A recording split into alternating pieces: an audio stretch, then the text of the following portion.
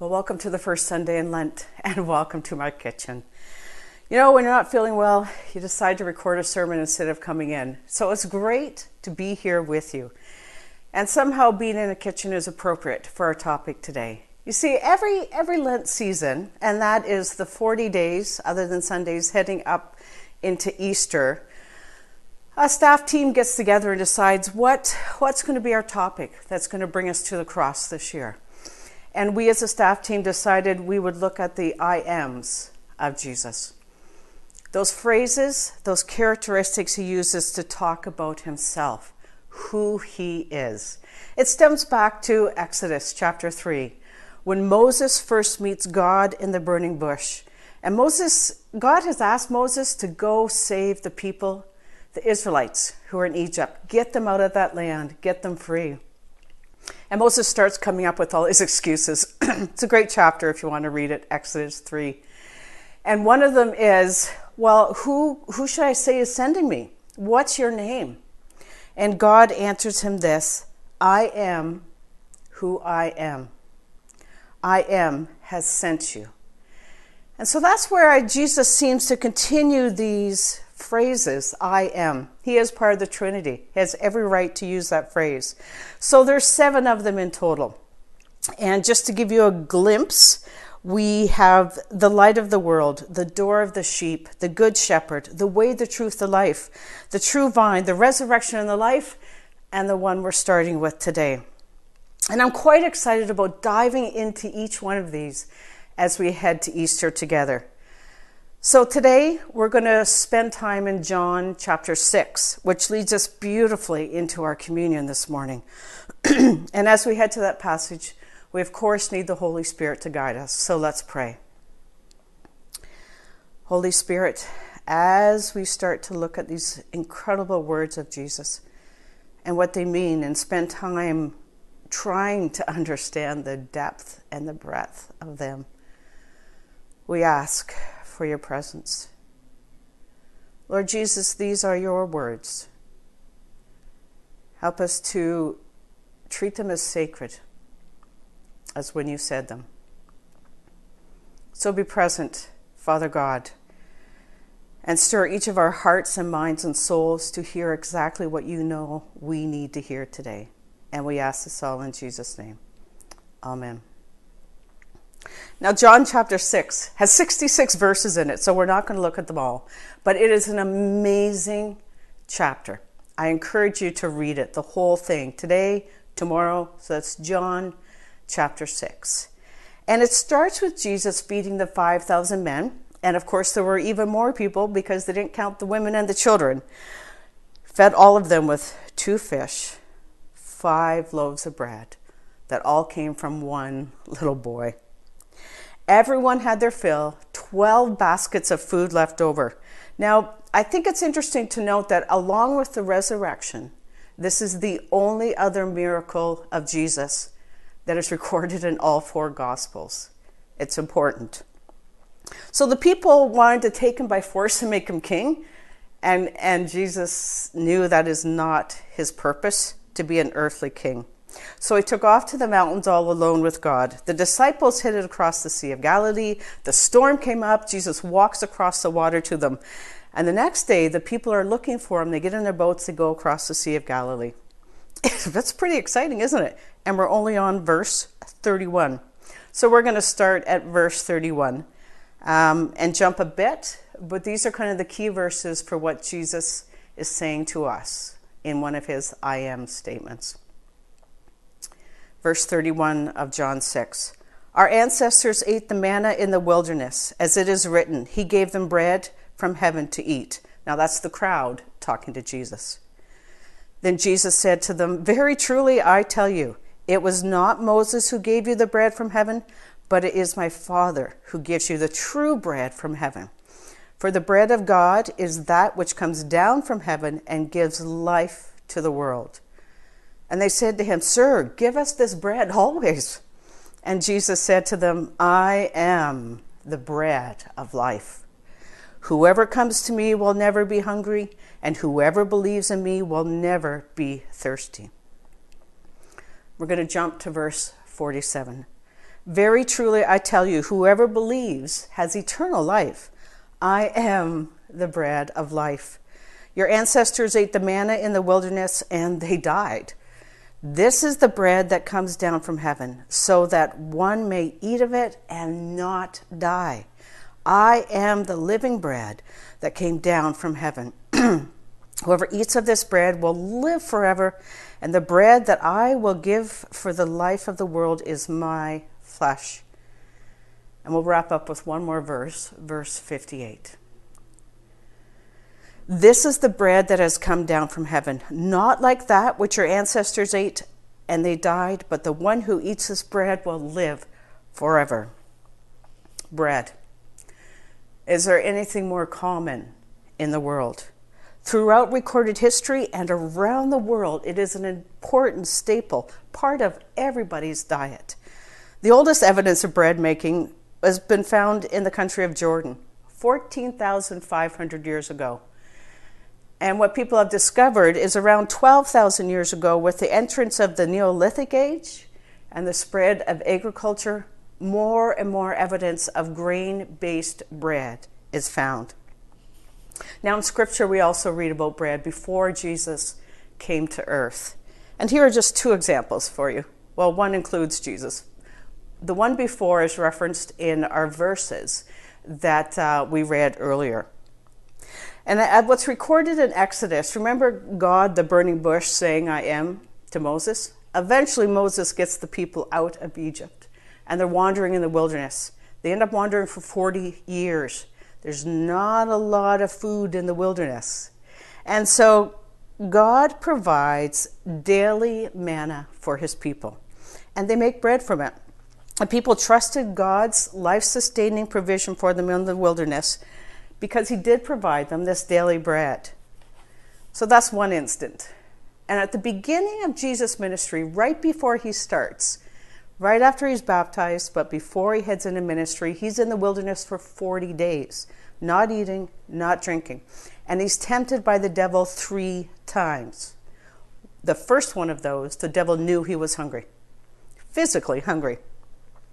And so the devil said, well, go ahead, turn these stones into bread and you will eat. And Jesus answered by stating what Scripture says, man shall not live by bread alone.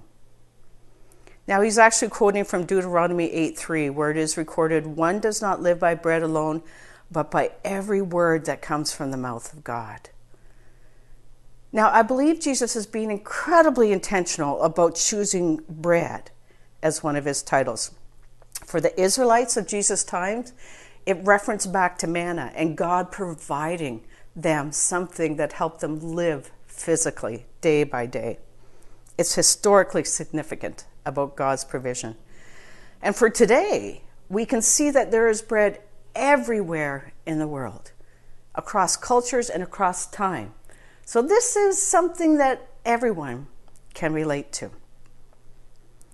Physical bread sustains our physical body, but the bread of life, Jesus Christ, sustains our souls.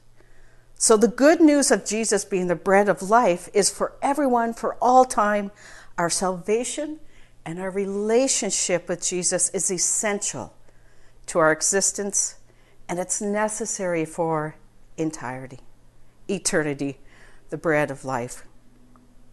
See, we will not be satisfied spiritually unless we know Jesus Christ, unless we have Jesus, the bread of life, in our lives. We cannot survive spiritually without him.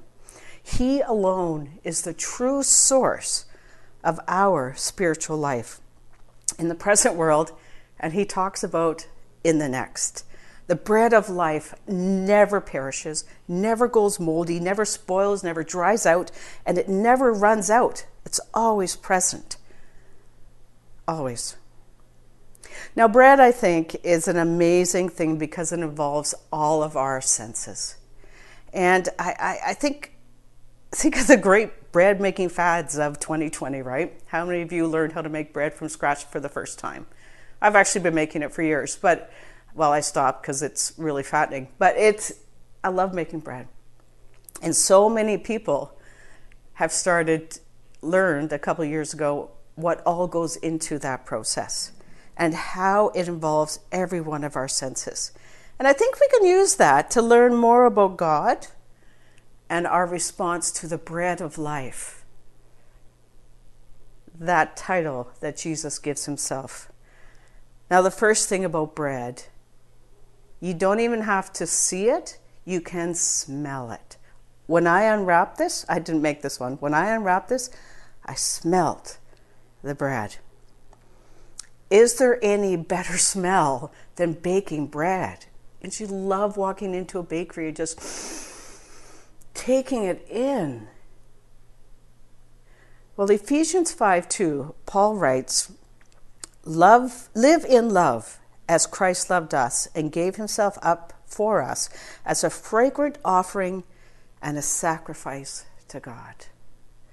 So it's a reminder. The smell of bread is a reminder of Jesus taking on our sins so that we could live forever with him. The smell.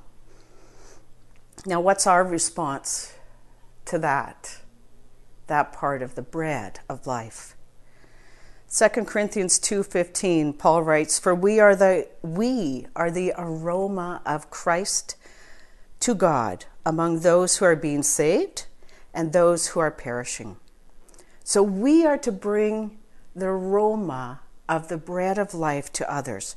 Live as Jesus did, full of love, compassion, mercy.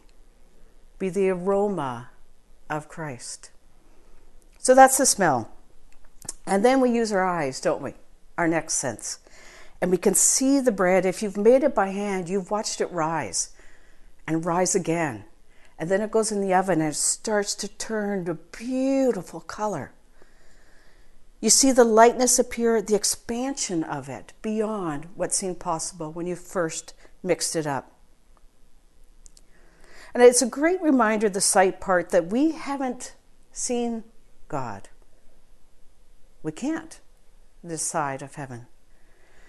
But Paul writes to the people in Colossia, he, meaning Jesus, is the image of the invisible God, the firstborn of all creation. So read the Gospels to see Jesus, and hence see who God is. Imagine the scenes. I love the narratives because you can see him sitting on the hills. You can see him reaching out to people. You can hear his teachings. Use your sight to see and read about Jesus. And then our response in 1 John 4:12. John writes, "No one has ever seen God. If we love one another, God lives in us, and his love is perfected in us." So people can't see God, but they see us. Do they see the bread of life in us? What do they see? Do they see godly love? Do they see humility and grace and reaching out? Or do they see self-centeredness, arrogance, lies, and so much more that is not from the bread of life? With the bread of life, God lives in us, and people should see his love in us. Okay, so then it's the touch. You can feel the bread in your hands. If it's just out of the oven, you can feel the warmth. You can feel the weight and the texture and the crumbleness. You can feel it. And that reminds me of the countless times that Jesus touched other people. And when he did that, he physically healed them. He let them see. He let them be healed from sicknesses. He brought people back to life. He brought people back into society. He healed them. So read the Gospels and look specifically at those times that Jesus, it says, he reached out and touched. And he transformed lives, like he has done with ours when we accept this bread of life. So our response to this aspect, to this sense of touch with the bread of life, Bring the warmth of Jesus into every interaction you have with people, no matter where that is. Bring his healing to those around you. Who needs to know this Jesus? Who needs their spirit healed? Who needs relationships healed? Be the healing presence of Jesus Christ with them. Go. All right. 2 more senses to go. I left the best one for last. See if you guess what it is. This one is sound. Now, with many breads, you can kind of guess if it's done, but unlike meat, you don't have a thermometer to stick it in and see. So you take it out, you tap the bottom. And if it sounds slightly hollow, your bread is done.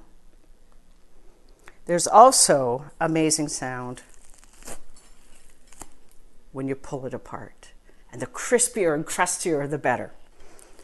But there's a sound when you pull it apart too, or you cut it and you're ready to share it. Now there's countless words of God recorded in the Bible. Read scripture. Look for what God says to people. In times of trouble, he is there. In times of rejoicing, he is there. He speaks to people. Now, if you're like me, I have countless conversations with people that say, I just want God to speak very clearly, like a thunderbolt to me. I want it to be very, very, very clear. And God doesn't often do that.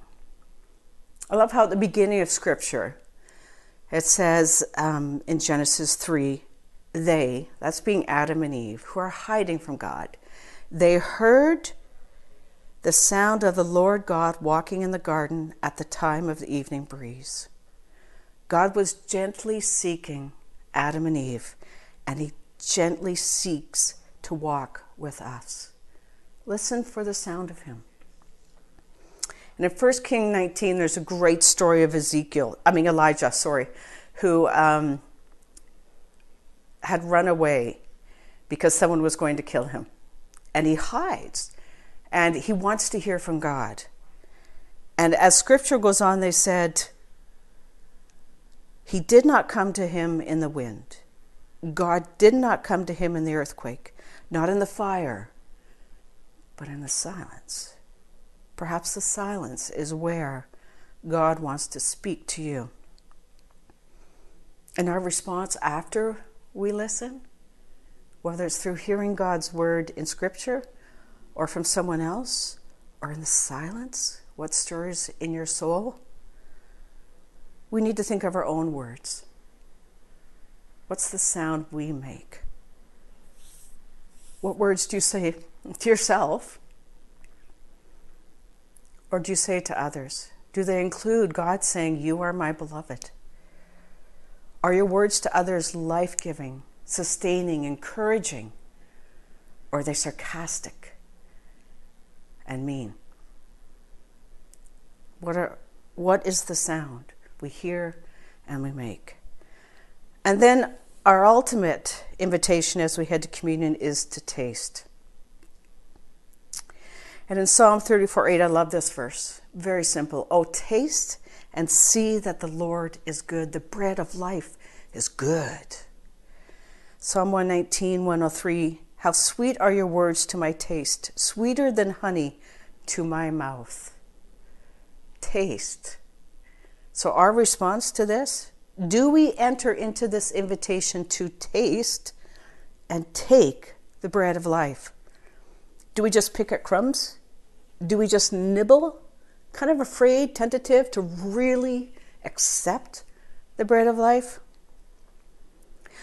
I once went to an Orthodox service and I loved how they did the Eucharist, because when they went up, their bread wasn't cut in neat little pieces or in little wafers, or they didn't come up and just pull off a little bit that you truly can't put in the cup if it's too little. They were pre-wrapped into big pieces. They fit in your hand, like this big. That's grasping, that's taking, that's tasting who Jesus Christ is, who this bread of life is, as he asks us to, with our whole beings, every sense, fully taste. So Jesus, the bread of life, he permeates every part of our being. Like the bread affects and infuses every one of our senses. Jesus himself gave his disciples and continues to give to us instructions of how to eat this bread and how we drink this cup in communion, to remind us of the bread of life that Jesus Christ is, that he brought us into eternal life. We will partake of this in just a minute. Now, once we believe in Jesus, the bread of life, and allow his presence to saturate every part of our being, something else happens to us. And I love Paul has a scripture that says, because there is one bread, we who are many are one body, for we all partake in this one bread. That's from 1 Corinthians 10:17. We live in unity because of this bread of life that unites us. Now, I've had communion in a variety of countries around the world, and many that are not in a language I know. And yet, it's incredible that because we are all one body, saturated by the bread of life, I knew exactly what was going on when we partook of the bread, the body of Christ, and we took the cup, the blood of Christ. We gather together as a large community, as individual small communities, united in being all part of this bread. Now, you may be at a place right now when you have not truly met this bread of life. You haven't quite accepted that Jesus Christ is your Savior, and as Scripture says, and Jesus invites us, take and eat now. Perhaps you have accepted Jesus and you've embraced him along the way, yet your senses are becoming dull to him. Your relationship with the bread of life is waning. And as the crowd said in our scripture we read earlier, they said to him, "Sir, give us this bread always." Keep asking. When you feel your spirit getting weak, keep asking. The bread of life will sustain your spirit. John Piper has a great quote. He said, "The cost of food in the kingdom is hunger for the bread of life." The cost of food in the kingdom is hunger for the bread of life. The bread of life, Jesus Christ, the only one who can satisfy our spirits, who permeates our whole being with his essence, like bread does to our senses. This is the beginning of our journey towards the cross, when Jesus makes our eternal life possible by taking on all of our sin and inviting us back into a relationship with God. We remember that every time we have communion and we physically hold the bread and we drink from the cup. And we're heading there now. And as Mother Teresa reminded us, Jesus has made himself the bread of life to give us life. Night and day, he is there. If you really want to grow in love, come back to the Eucharist. Come back to that adoration. So let us enter into that adoration together. So as we head into communion, I just want to read you something from a wonderful book that helps you really examine the Lord's Supper and the Christian life. It's called Sunday Dinner, and it's by William Willimon. To all those who cry with the psalmist, "My soul thirsts for God, for the living God," Jesus gives an invitation to his feast of life with the thundering words, "I am the bread of life. He who comes to me shall not hunger, and he who believes in me shall never thirst." This gracious invitation puts all our eating and drinking in proper perspective. No longer need we satiate ourselves in selfish gluttony, stuffing our faces in a vain attempt to fill our empty hearts. No longer need we drink ourselves into dizzy stupors in attempts to take away the pain, to relieve the hurt, to make ourselves forget. We are loved. Our God has come to us. Our God prepares a table for us in the midst of our enemies and invites us to the head table at the feast. Let us pray. Lord Jesus, when you said, I am the bread of life, we listen. We want to understand more and more deeply what that means. Help us every time we have communion and pick up that bread. Remember those words of yours and invite your presence into every part of our being as bread permeates every one of our senses. May this communion be a moment of decision or redecision to accept the bread of life that you so freely offer. Help us to be present as we partake. And we ask this all in your precious, gracious name. Amen.